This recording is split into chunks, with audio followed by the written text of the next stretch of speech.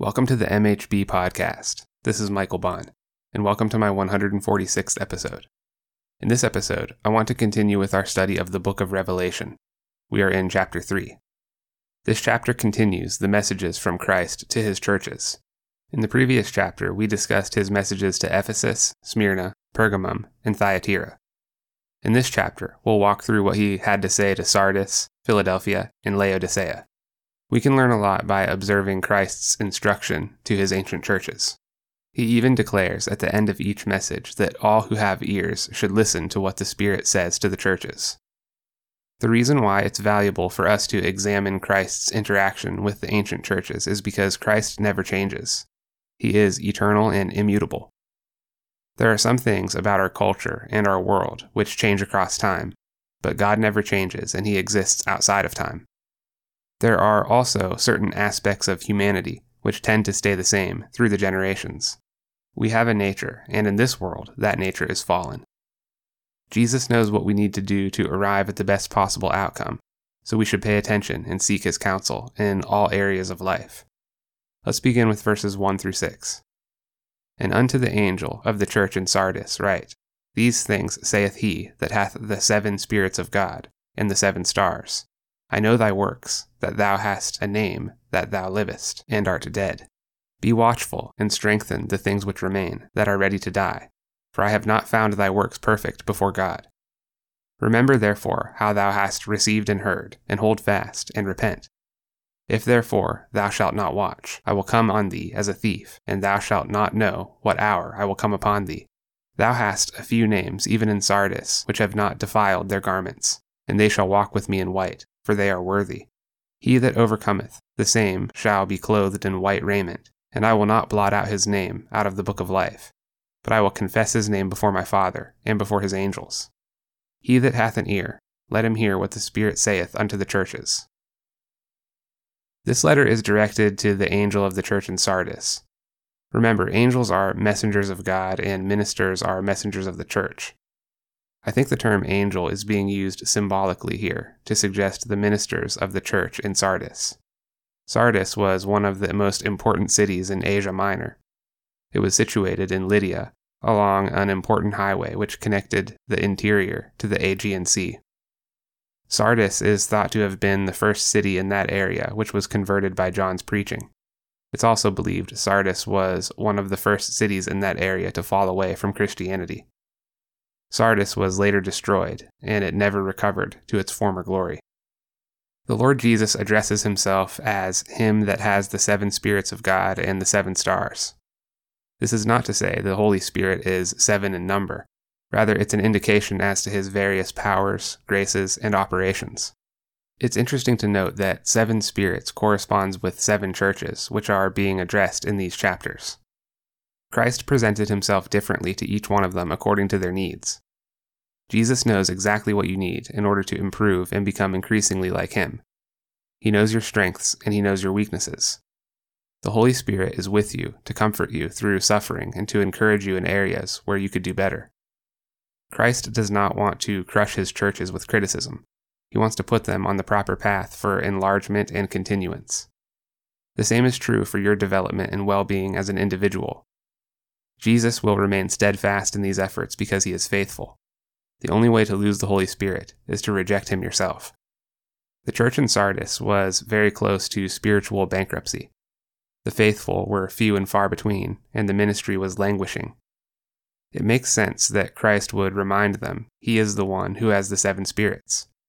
His spiritual fund is infinite, and if they abide in him, all 7 of the churches addressed in Revelation could be revitalized simultaneously. You might think God has higher priorities than the health of your spirit, but you only think that because you yourself need to prioritize things. You prioritize things because you are limited, so you have to choose what's important to you. God is not limited, and he does not have to choose. He is very much focused on your spiritual health and giving you the grace you need to stay close to him. Even for a spiritually dead church like Sardis, all they had to do was apply themselves for the everlasting grace of God, and they would have been revitalized. The 7 spirits represent the various presentations of Christ to the churches.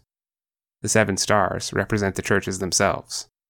Your church, like a star, is meant to be a beacon of light which guides the lost world. Understanding your role as being personally deployed by God for His services and personally accountable to Him should fill your spirit with faithful zeal. The Creator of the universe is choosing to use you in His redemptive work. Ministers must receive their spiritual influence from Jesus so He can direct them for the good of His church. If your church is fundamentally characterized by a spirit other than the Holy Spirit, then you can be certain your work will be ineffectual. The church is built by God and for God, and it cannot be maintained without Him. It's worth noting how in Christ's other epistles, He began by acknowledging and commending the good parts about the church He was addressing. But in His message to Sardis, as well as in His message to Laodicea, He begins with a severe reproof. With regards to Sardis, He rebuked them for being hypocrites. The church in Sardis cast an image of themselves which made them appear spiritually alive, but Christ knew their works. Sardis had a great reputation for being a flourishing church. By outward appearances, they seemed unified under solid doctrine. The people looked decent, and there wasn't any obvious signs of division within the church. But Jesus, with eyes like the flame of fire, sees past the surface into the things which are secret. There was something rotten in Sardis, and it didn't match their glowing reputation. The church looked alive, but spiritually it was dead. Their members understood the doctrines of Jesus, but they had no relationship with Him. The Spirit was not in their services, and the Spirit was not in their ministries. The Spirit was not in their conversations, and the Spirit was not in their prayers. They were going through the motions in ways that appeared perfectly fine, but Jesus knows the difference between performance and authenticity. What little life they had left was rapidly expiring. Perhaps you can relate to the people in Sardis. Perhaps you feel like you're just going through the motions because of what you know about the doctrines of Christianity. So what can you do about it? What did Jesus tell the people in Sardis to do? He told them to be watchful and to strengthen the things which are ready to die. Christ is talking about vigilance against sin and awareness of God's grace. When Christians become saved, it's not unusual for them to think they are protected from sin itself. They might think they don't need to be vigilant against temptation because they are forgiven. It's true that by faith, your sins are forgiven, and you are saved into eternity with Jesus Christ. But it's also true that sin will continue to have disastrous effects on your soul if you fail to be watchful against it. Sin will creep in and turn you into the kind of person who does not want to be with God. Unrepentant sin puts a barrier between yourself and the Holy Spirit, and this barrier will cause your worship, your prayer, and your conversations about God to wither and die. You are a soldier in the midst of spiritual warfare every day for the rest of your natural life. You don't have the luxury of closing your eyes and pretending evil doesn't exist. The moment your attention begins to slip, sin and Satan will gain ground on you. The people in Sardis needed to open their eyes and see. So you need vigilance against sin, but you also need awareness of God's grace. If you allow yourself to be crushed by your own pursuit of holiness, then you will in turn crush others for their lack of holiness. You will become hyper-judgmental and condemn your neighbors instead of loving them. To be vigilant against sin and aware of God's grace is to find the happy middle ground where you acknowledge sin is wrong while maintaining a readiness to forgive those who repent of sin. This also applies to forgiving yourself and being forgiven when you repent. There was a remnant in Sardis who had not compromised their integrity, and Christ commanded the church to support them before they became dead like the rest. One of the mistakes Christians make when they're in the midst of a difficult environment is they pay attention to the masses who have declined around them instead of paying attention to the few who are still alive. It's very difficult to maintain a positive outlook and the power of godliness when you think your entire society is collapsing around you. If you mistakenly assume the majority makes up the entirety, it can begin to feel like you are alone. But you are never alone. Even when Christ was abandoned to the cross, the Father and the Spirit remained with him. As long as you're looking up to him, God will never leave you. But the truth is, there are likely other Christians around you as well. You just won't notice them if all your attention is on those who are spiritually dead. This idea of strengthening those who are still alive means fighting for the preservation of your society, even if the fight appears to be a losing effort. You must seek community with the faithful remnant, so that you can love and support each other, even as the culture is crumbling around you. You need to exhort your brothers and sisters, and you need them to exhort you, so that together your works will be filled with the Spirit again. If you allow yourself to be devoid of the Holy Spirit, you will only be able to go through the motions for so long, and then your flame will burn out. The people in Sardis needed to be vigilant of sin, aware of God's grace, supportive of each other, and they also needed to take a second to regroup. They needed to remember the blessedness they felt when they first welcomed God's grace and God's mercy. They needed to reconnect with the overwhelming sense of kindness toward others that the Spirit of God kindled inside themselves.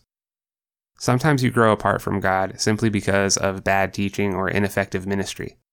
If you've taken stock of yourself and repented of any obvious sins, but you still feel spiritually dead, it might be time to examine your worship experience.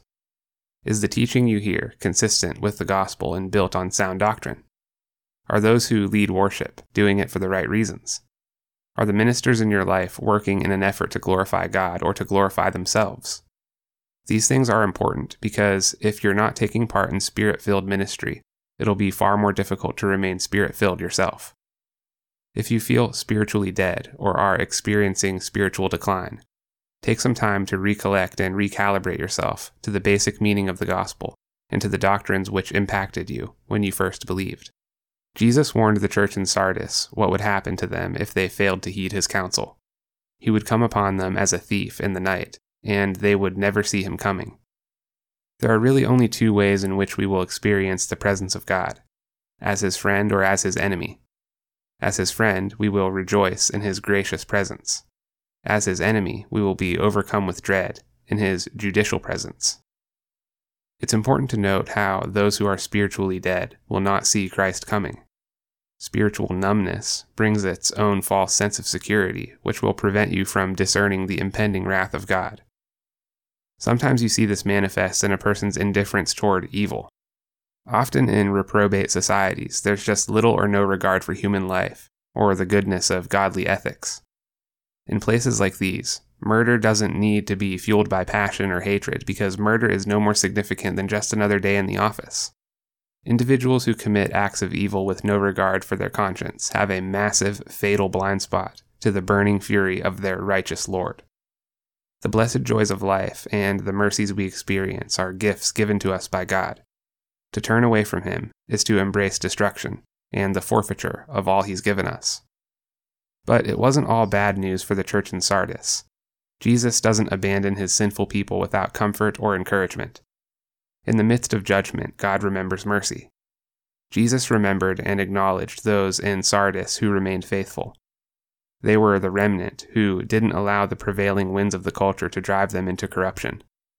Even if you're one of the few among the faithful and surrounded by a corrupt generation, Jesus never takes his eyes off of you.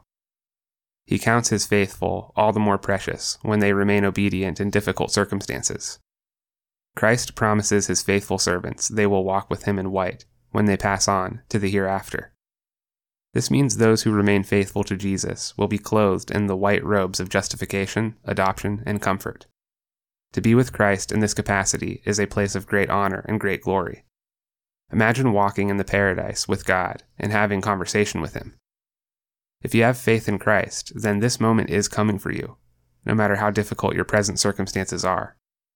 If you allow the Holy Spirit to live in you and sanctify you in this world, then you will be with Jesus for eternity in the next. Christ closed his message to Sardis with a promise for all who remained steadfast in their faith. They will experience glorification in heaven. To be glorified is to be made perfect in holiness. It is to become the image of God, finally free from the impurities of sin. There is no reward equal to being perfected in holiness. Our desire to be like God is so fundamental that it makes up the origin source of our rebellion against him. That's how the serpent tempted Adam and Eve into eating the fruit and causing the fall. He told her they would be like God. To this day, the number one reason why people choose apostasy is so that they can be the God of their own existence and attempt to author their own reality. The number one reason why people abandon principle is the temptation of power. We all have the desire to be like God because we are made in his image. But the truth is, the only way for us to be glorified in heaven is by the grace of God himself through the redemptive work of Jesus Christ.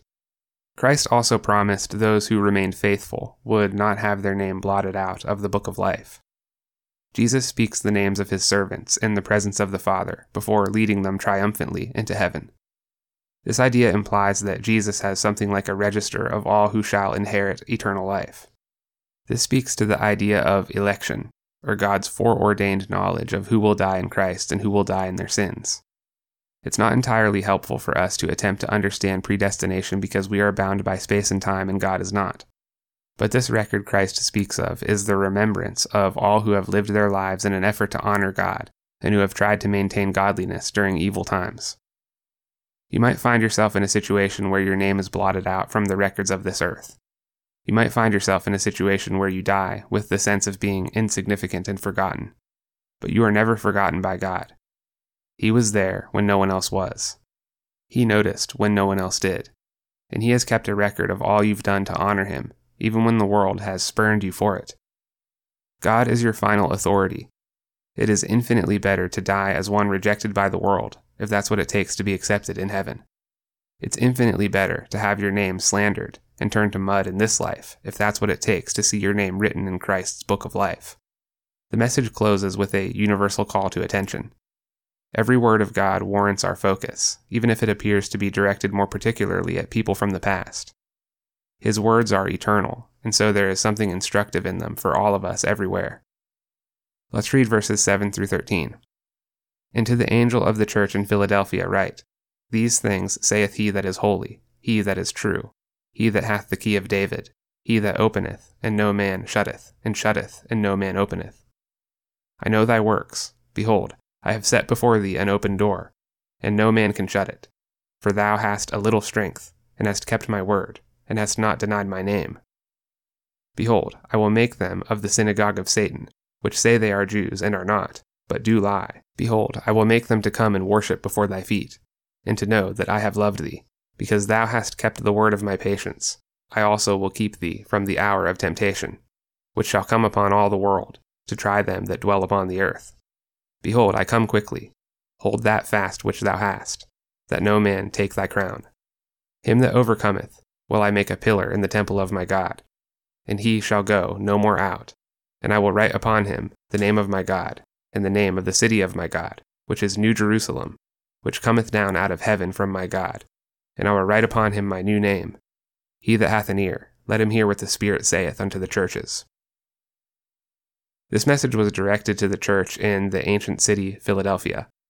Like Sardis, Philadelphia was a city in Asia Minor. It was situated on the borders of Mysia and Lydia. As its name suggests, Philadelphia was known for its brotherly love. This brotherly love was not a consequence of the people being trained in Christianity, because the city had its name before Christianity got there. But the brotherly love which emanated out of civil fraternity made Philadelphia a prime location for Christianity to take hold. There are many who know and listen to the voice of Christ long before being schooled in formal religion. Christians love each other because we recognize we are all the children of one Father God and the brethren of Jesus Christ. The deep roots of love which nourished Philadelphia made them an excellent church. The grace of God sanctified this love and turned them into something really special. Throughout this message, Christ points out no major flaws in their church. Undoubtedly, the people in Philadelphia were not perfect. There were certainly sins of infirmity among them, but love covers a multitude of sins. John was sure to let Philadelphia know this message came to them from Jesus Christ, who is the universal captain of all churches. In each of these messages, Christ chose to represent himself a different way depending on the character and need of the church whom he addressed. Speaking to the people in Philadelphia, Jesus called himself he that is holy, he that is true, he that hath the key of David, he that openeth and no man shutteth, and no man openeth. This description gives us some insight into the character of Christ. Jesus is holy, and therefore he is true to his word. Christ alone holds the key of government and authority in and over the church.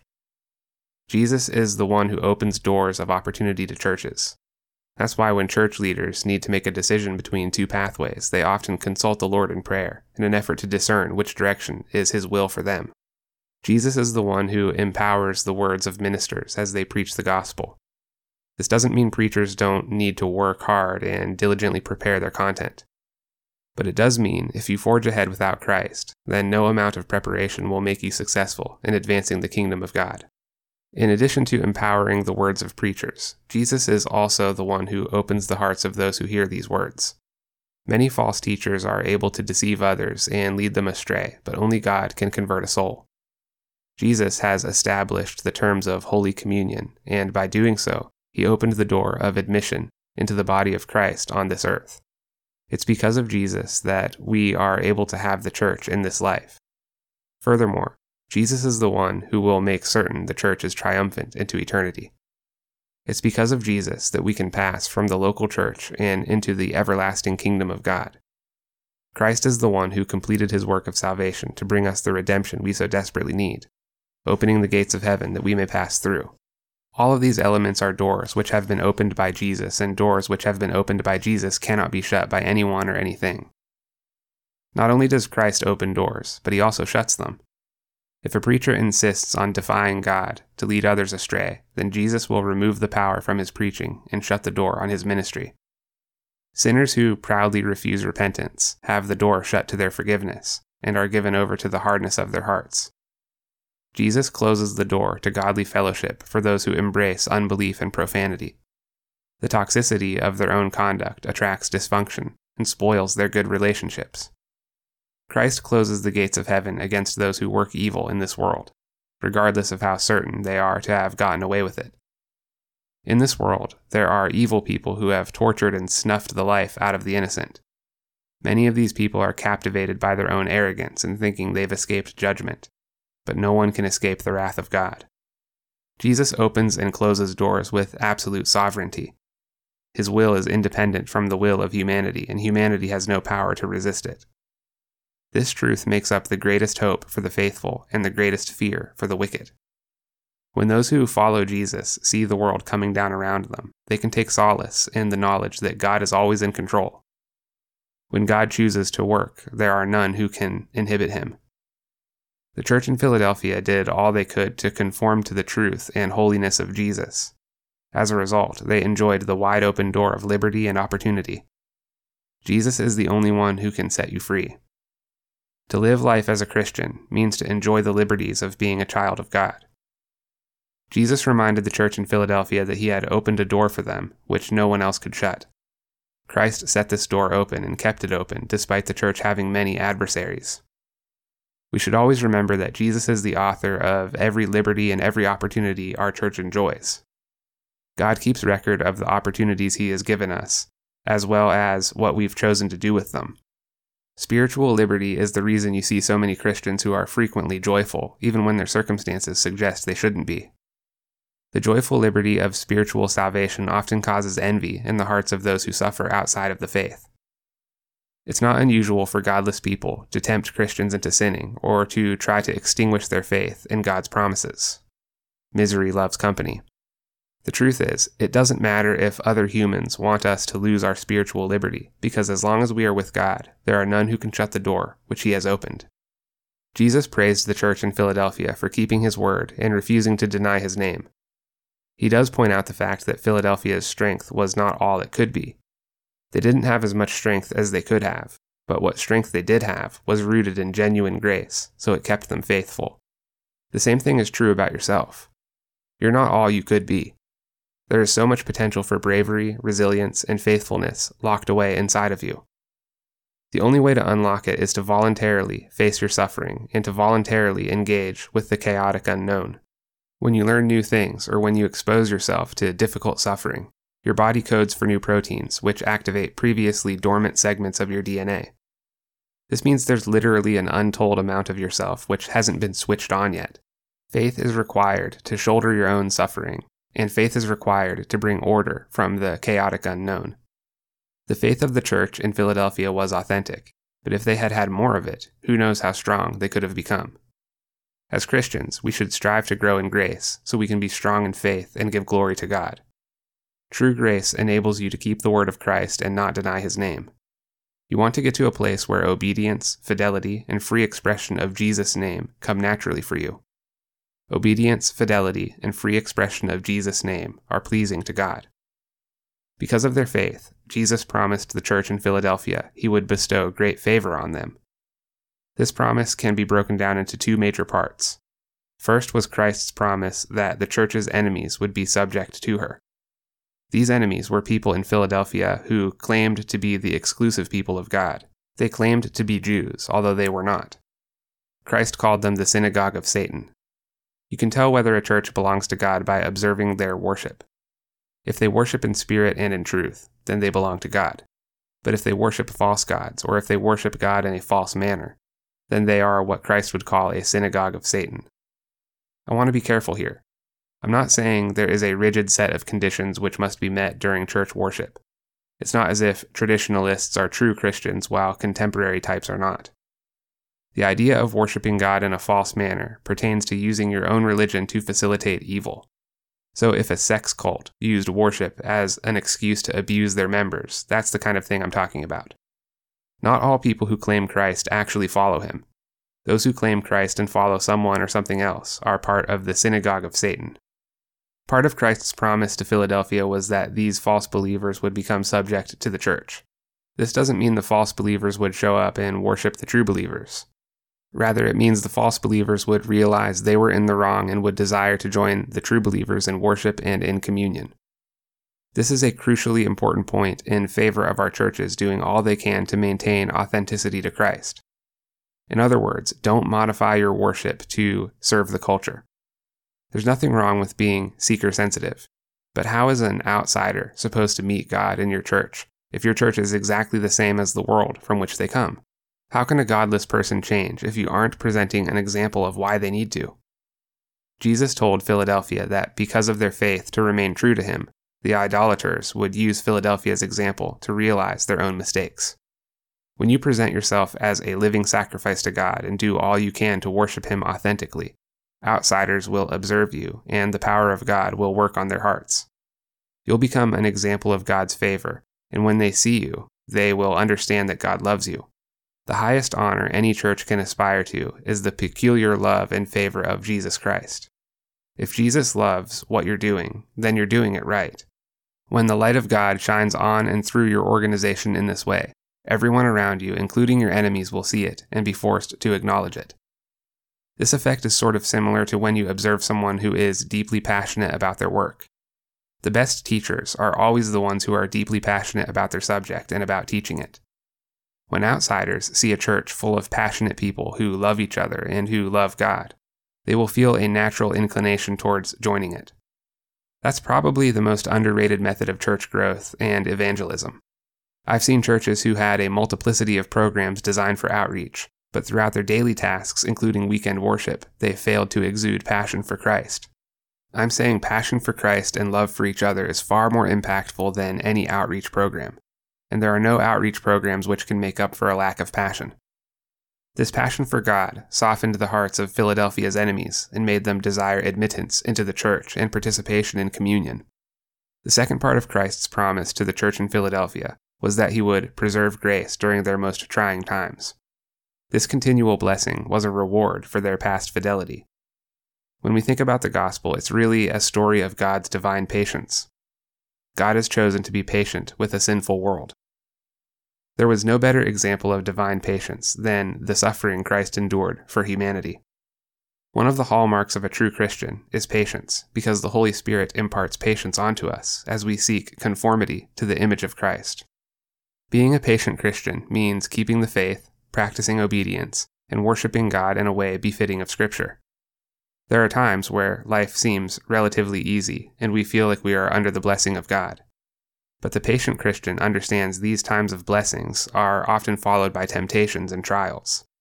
As patient Christians, we will have to endure personal and general trials. Personal trials are specific to yourself or your own sphere of influence. General trials are brought down on entire nations or even the entire world. The coronavirus pandemic is a good example of a general trial.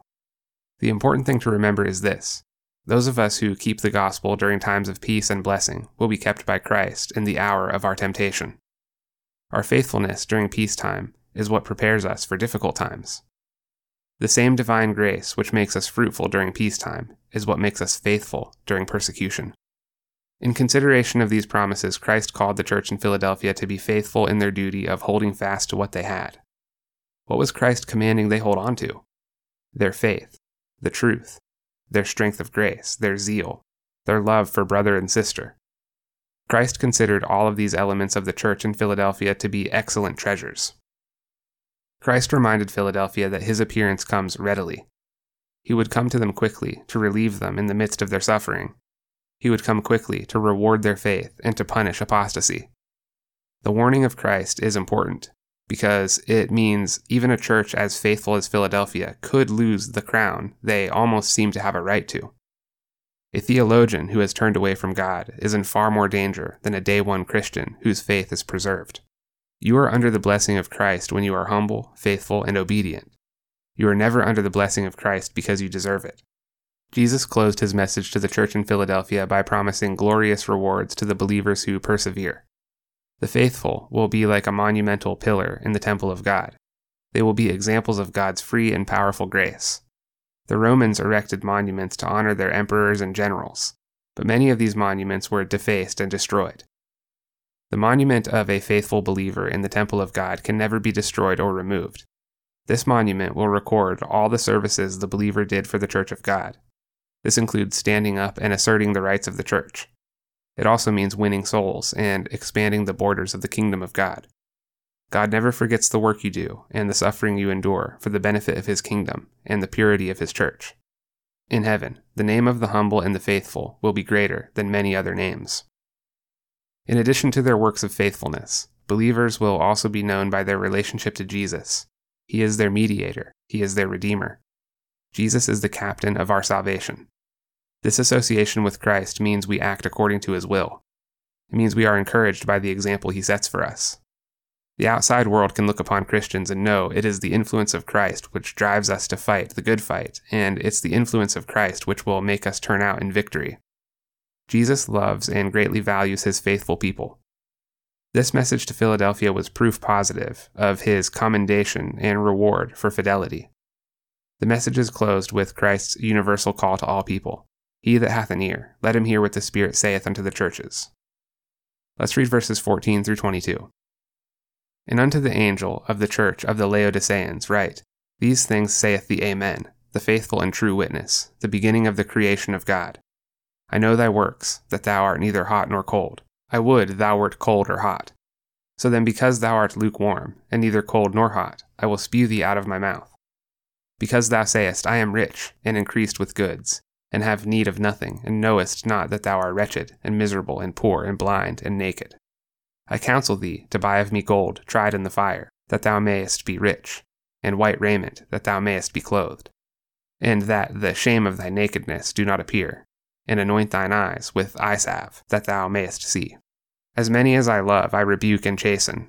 Be zealous therefore, and repent. Behold, I stand at the door and knock. If any man hear my voice, and open the door, I will come in to him, and will sup with him, and he with me. To him that overcometh I will grant to sit with me in my throne, even as I also overcame, and am set down with my Father in his throne. He that hath an ear, let him hear what the Spirit saith unto the churches. If the church in Philadelphia represented faithful obedience, the church in Laodicea was the opposite of faithful obedience. The Laodicean church was the worst of the 7 Asian churches addressed in Revelation. The message for Philadelphia contained nothing in the way of reproach, but this message to Laodicea contains nothing in the way of praise. They were corrupt, but they were still considered one of the 7 golden candlesticks. A church which suffers corruption is still a church, and I think this measure of dignity is left intact to provide a means of repentance even for the worst of churches. The same is true for individuals. Even the worst people among us have the capacity to be transformed into a child of God should they repent and commit their life to Jesus Christ. Laodicea was a once famous city near the river Lycus. The city was complete with a formidable wall, 3 marble theaters, and it was built on 7 hills, just like Rome. The gospel was probably planted in Laodicea by the Apostle Paul. He mentioned writing a letter from Laodicea in the closing passage of his epistle to the Colossians. Laodicea was less than 20 miles from Colossae. Laodicea was the host city for a council of clerics in the 4th century AD, but the city itself has long since been demolished. The ruins stand for us today as a reminder of the terrible wrath of God. In his message to Laodicea, Christ called himself the Amen, the faithful and true witness, the beginning of the creation of God. Calling himself the Amen imparts a sense of steadiness and immutability. God never changes, and there is nothing which can change his purposes or his promises. To resist the will of God is to fight a battle you cannot win. The only proper attitude for humanity in regard to God's will is obedient affirmation and a faithful amen. Christ called himself the faithful and true witness. His testimony of God to us is fully reliable and is the only testimony which should be received and believed. Similarly, his testimony of humanity is also fully reliable and should be readily accepted. Jesus has revealed the heart of God to us, and Jesus is the perfect judge of our own hearts. His judgment is final. Jesus called himself the beginning of the creation of God, which signifies himself as being the first cause and the creator of all existence. This title is also applicable to the church because Jesus is the head of the church and he is the firstborn from the dead. Jesus is the first one to go through the resurrection process which awaits those of us who die in Christ. Jesus became incarnate in a fallen reality. The Word became flesh and dwelt among us. He was rejected by his own and crucified, but by his divine power he rose from the dead to take his place as the everlasting King of a new world. Jesus is the first to be raised to eternal life, and he will raise all who follow after him, and they will become a living church to himself. Christ laid a heavy indictment against the church in Laodicea. He told them they were neither hot nor cold, but lukewarm. To be lukewarm is to have an attitude of indifference toward God and toward your neighbor. It's very interesting how Jesus claims this indifference to be the worst condition a person can be in. But when you think about it, it really is the indifferent masses which allow historic crimes to take place at the hands of evil people. Indifference is like a total loss of value to the point where you become so self-absorbed that genocide can happen right in front of you without any concern on your part. If an evil person wants to accomplish his agenda, all he needs is a position of power and an army of indifferent people to look the other way. We should never be indifferent about our relationship with Jesus Christ because this relationship is of the highest excellence. Religion doesn't have much middle ground. If what Christ said about himself is true, then we should fall down and worship him. If what Christ said about himself is false, then he is the most vile of impostors. The church in Laodicea was trying to sit on the fence between accepting God as God versus chasing after their idols. They had no conviction in either direction. This lack of conviction appeared very distasteful to Jesus. He would have preferred them to openly declare themselves as his enemies. It sounds strange, but we actually act as if this idea is true for us as well. We are more likely to respect an authentic enemy than we are to respect a false friend. Christ's response to the lukewarm Christians is to be sick of them. He told the church in Laodicea he would spew them out of his mouth if they remained tepidly ambiguous. This isn't to say that you need to go live in a monastery in order to avoid being lukewarm. It just means you need to keep your convictions and maintain authenticity in your relationship with Jesus. Speak up and speak out for what you believe. Study Scripture nonstop to refine what you believe. Never stop searching for God and pray without ceasing. These are the elements of a Christian who is on fire for God. The Laodiceans tried to mask their lukewarm indecision by calling themselves meek and moderate. There's nothing wrong with actually being moderate and always seeking to further develop your understanding of the truth.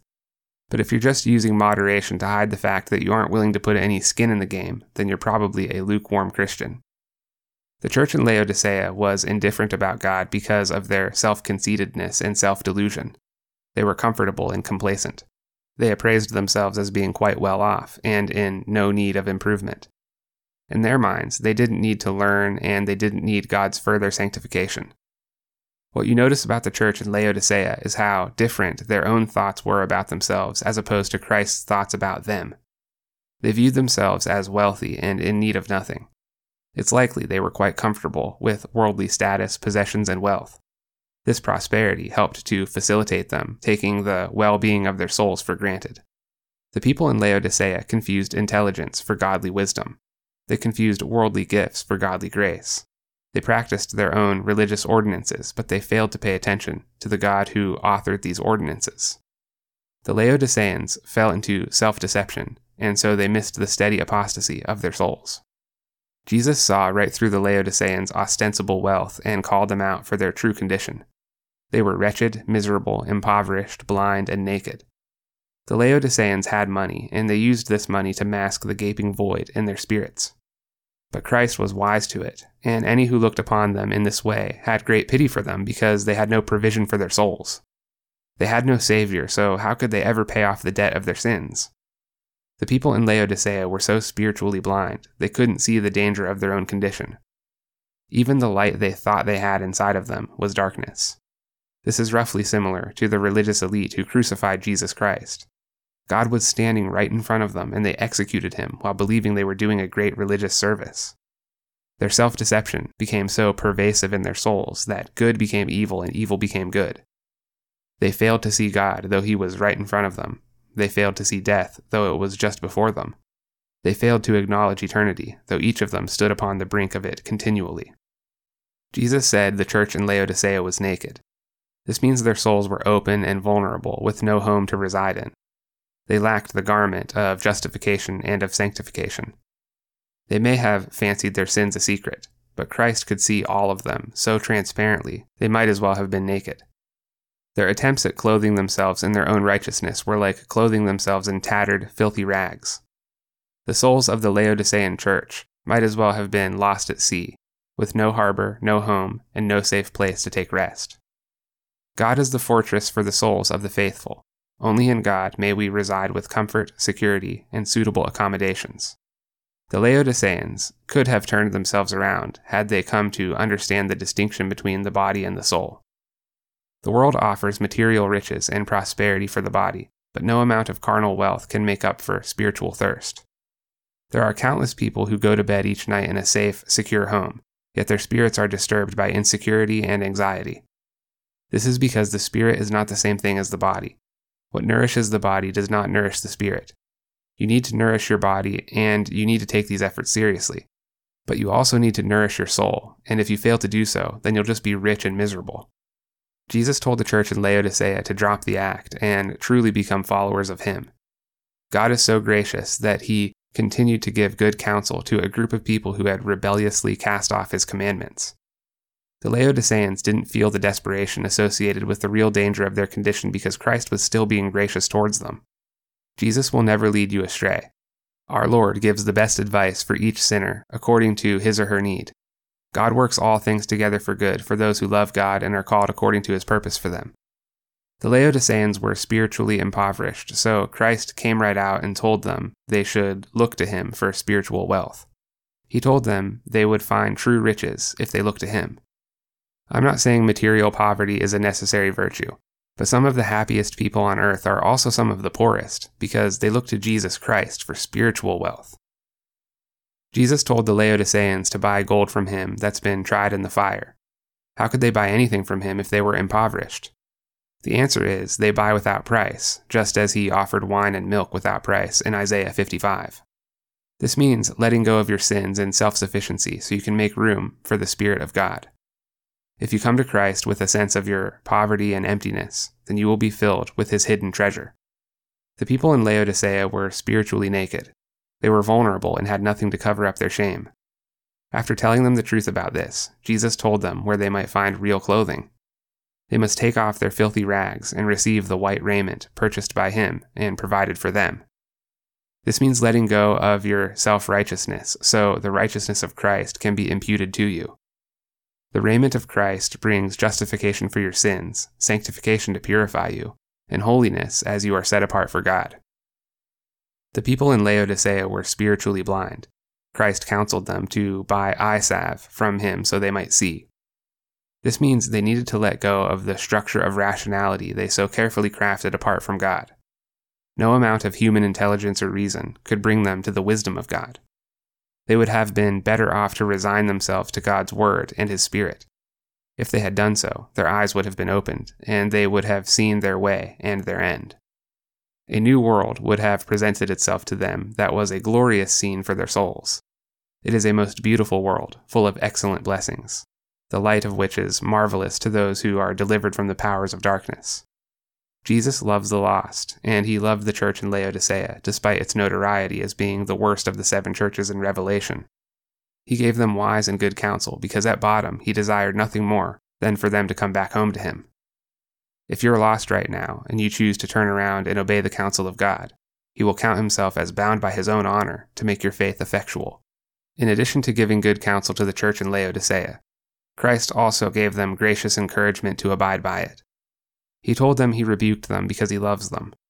The motivation for Christ's reproof of Laodicea was his love for their souls.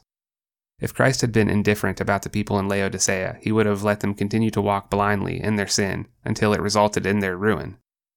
If you love a person, then you want the best for them. It's not okay to sit back and watch them destroy themselves. Enablers of and co-conspirators in destruction do not love the person they are flattering. It's better to be rebuked by a friend who truly loves you than to be humored by an enemy who doesn't care where you end up. Jesus is not okay with your destruction, and he will do all that he can to help you see the light. If Laodicea would have responded positively and complied with Christ's admonition, then he was ready to bless and restore their souls. Jesus doesn't stand at a distance away from sinners hoping they'll somehow find him. He comes right up to the door of your heart and knocks, unafraid to give you a merciful visit. The natural condition of humanity is to have this door shut against God.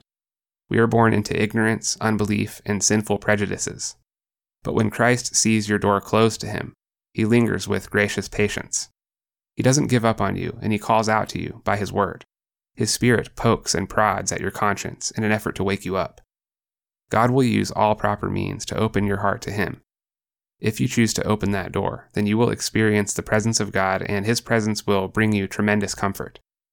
It's like God wants to come over and have a feast with you. He will happily accept the good parts of you and what you can give him.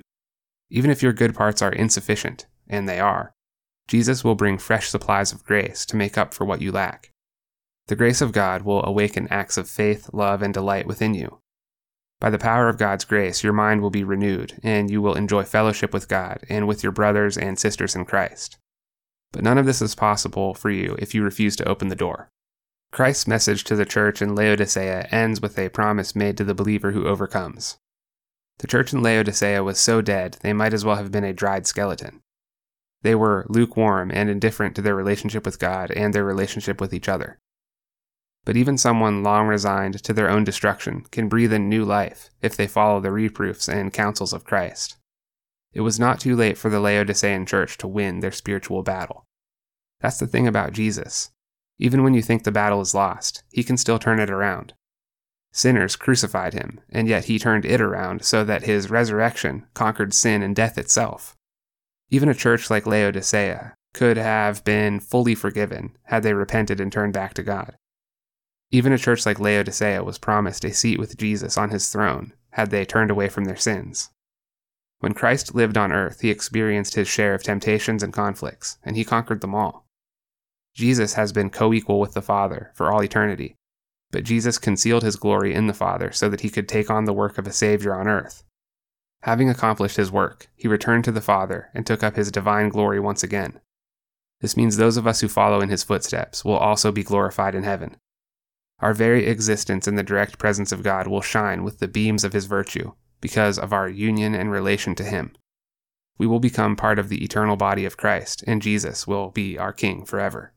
The example of Laodicea should make you feel like there's still hope for you, no matter how far gone you think you are. The messages to the 7 churches close with a universal call to attention. The instruction, reproof, and correction these epistles offer is profitable for all churches everywhere, regardless of what age we live in. Ultimately, our churches are composed of human beings, same as these 7 were. That means there are bound to be similarities in our sins as well as in our graces. It should come as no surprise to us when God deals with us the same as he did with them. The wonderful promises of blessing God made to these churches apply equally to us if we remain faithful. The warnings of punishment are also the same for us should we choose enmity with God. The call to attention reaches even beyond the walls of the church itself. Outsiders and unbelievers should examine the judgment Christ used with regards to the church and understand this judgment is coming for them as well. Each of these churches had to make a choice whether they followed Jesus or not. Each of us make the same choice when it comes to the gospel. Do we trust that what Christ said represents ultimate reality for us? Do we accept his grace and take on his righteousness for ourselves? I think we should, because I think all of us could use a little grace. If you enjoy this podcast, please rate it on Apple Podcasts or wherever you listen to it.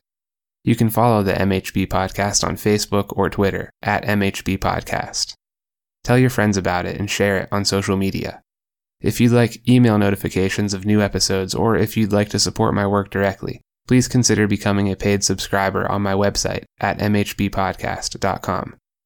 This work is made possible by listener support, so your generosity is greatly appreciated. Thank you all for joining me, and I will see you in the next episode.